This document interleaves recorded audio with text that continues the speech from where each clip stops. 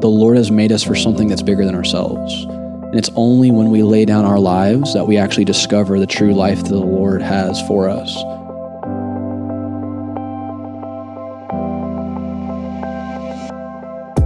This is The Unseen Story, first-hand accounts that reveal the supernatural reality of God's love. When His love leads, a remarkable story follows. The Unseen Story is a nonprofit that relies on financial support from listeners like you. Please visit our website, theunseenstory.org, to find out how you can partner with us today. You're listening to part 2 of Lance's story, Leaving Everything for Jesus.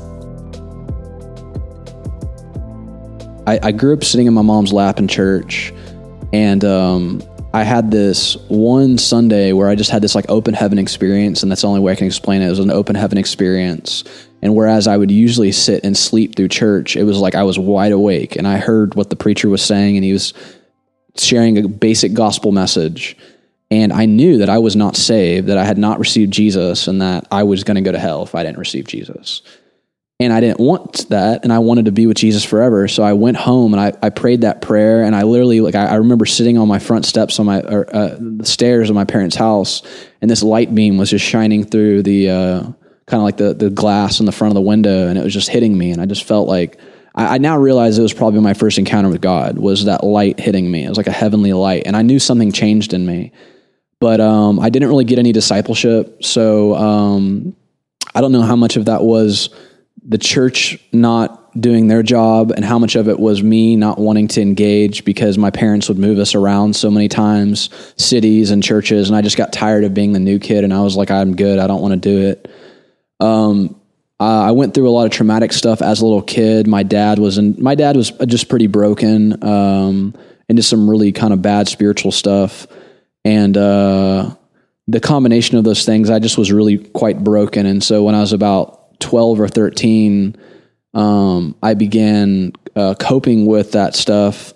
I'd already been using food and video games and movies to try to escape from my pain and escape from reality. But about 12 or 13, I started drinking alcohol, smoking weed, getting into drugs, started doing steroids, performance-enhancing drugs as an athlete. It just kind of progressed. I got into hard drugs. I became a criminal. I became one of the major drug dealers at the high school I was going to. And it just escalated to the point where when I was 18, I basically took a combination of drugs that puts you in a psychosis. Now I know I was pretty much like demonically overtaken. I'd surrendered to the demonic. And I pulled a gun on 3 police officers, and they didn't shoot me because it was at my parents' house. I had crashed a car a couple hours earlier, and they came to the house to come interrogate me or talk to me and figure out what happened. And came out of the house with a gun, and they were about to shoot me, but my dad was there, and they didn't think they could shoot me without shooting my dad.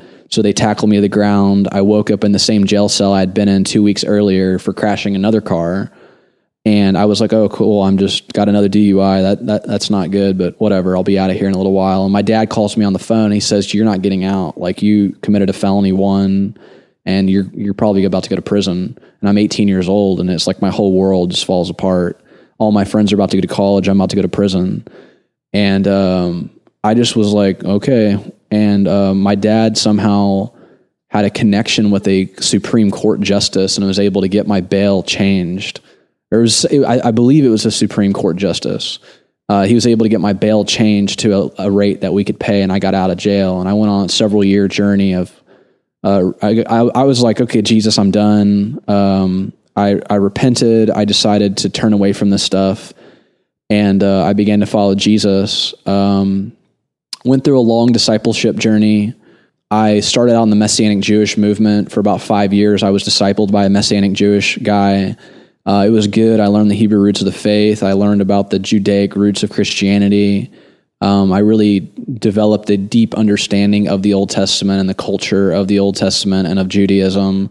But I also did not understand the New Covenant. I thought we were under the Old Covenant and the New Covenant simultaneously. So I'm trying to keep Jewish laws to be right with God, not understanding. I hated the book of Galatians and Hebrews totally, and a lot of the people I hung out with did too. After a while, it just got kind of weird, and I was like, I don't think I want to do this anymore. I ended up going into the Baptist church and got a real good foundation in the gospel and the Word of God, a passion for preaching the gospel and for missions and for evangelism.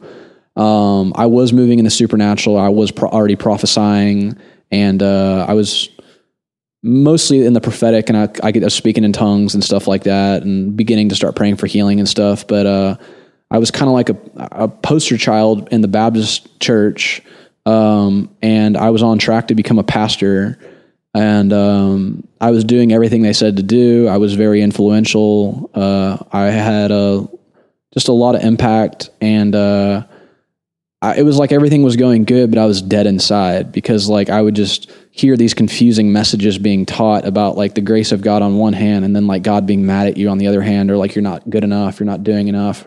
Whether or not that's actually what they said or not, I don't know, but that's what I heard. And I felt like I was on this roller coaster of like love and like, not being good enough, like love and law. And I was like, if this is Christianity, I don't want it, because like I want Jesus, but I don't like this. I can't do this anymore. I literally couldn't do it. And so I actually made a decision to go back into drugs and alcohol and to begin to search alternative paths of spirituality with Jesus as a foundation, because I knew that I had encountered him, and I knew that he had saved me and delivered me and all this stuff.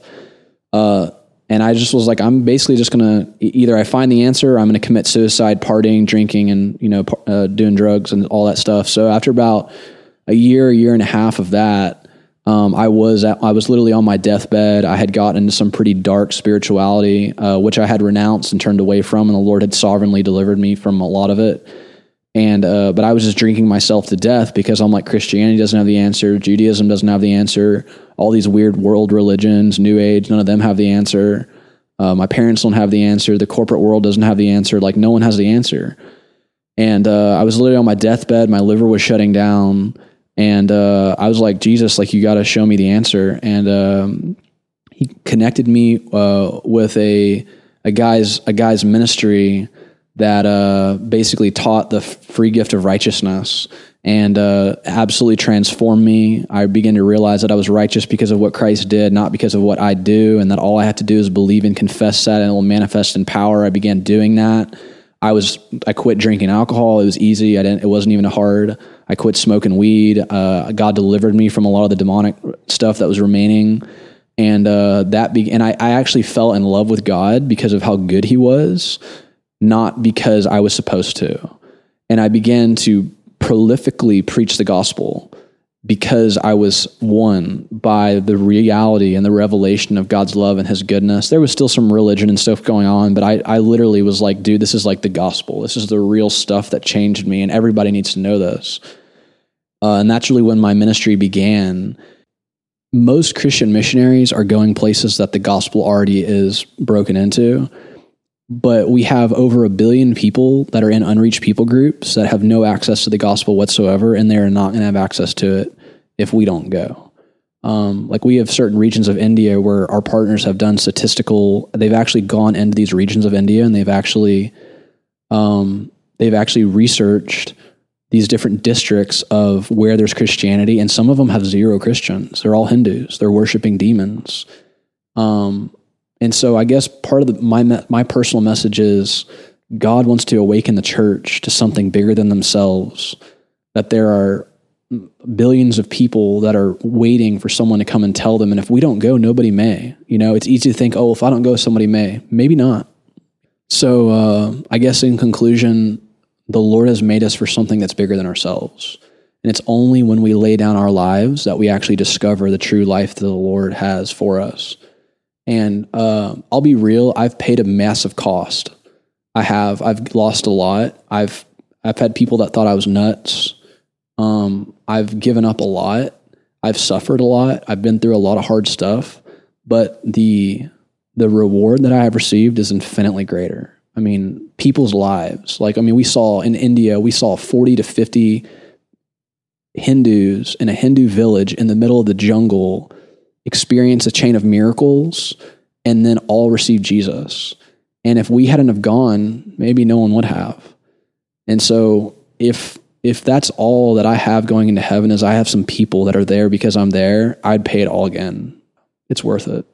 Yeah, I really want to see what God has done over there, touch people here, because there's so much more. I have a real heart for like young people that are chasing like the best, like the right job and the right spouse and purpose and fame and stuff. It's like, man, you don't need any of that stuff, dude. Like you don't. Like maybe God calls them into some industry or something, but it's like getting that missional heart is the core of what we're trying to do, is showing people like, dude, don't waste your life.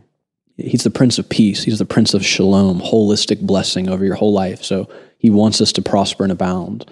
And that doesn't necessarily look like having a big house and a bunch of money. And maybe it does, but it looks like having souls whose destinies have been altered because you said yes to God.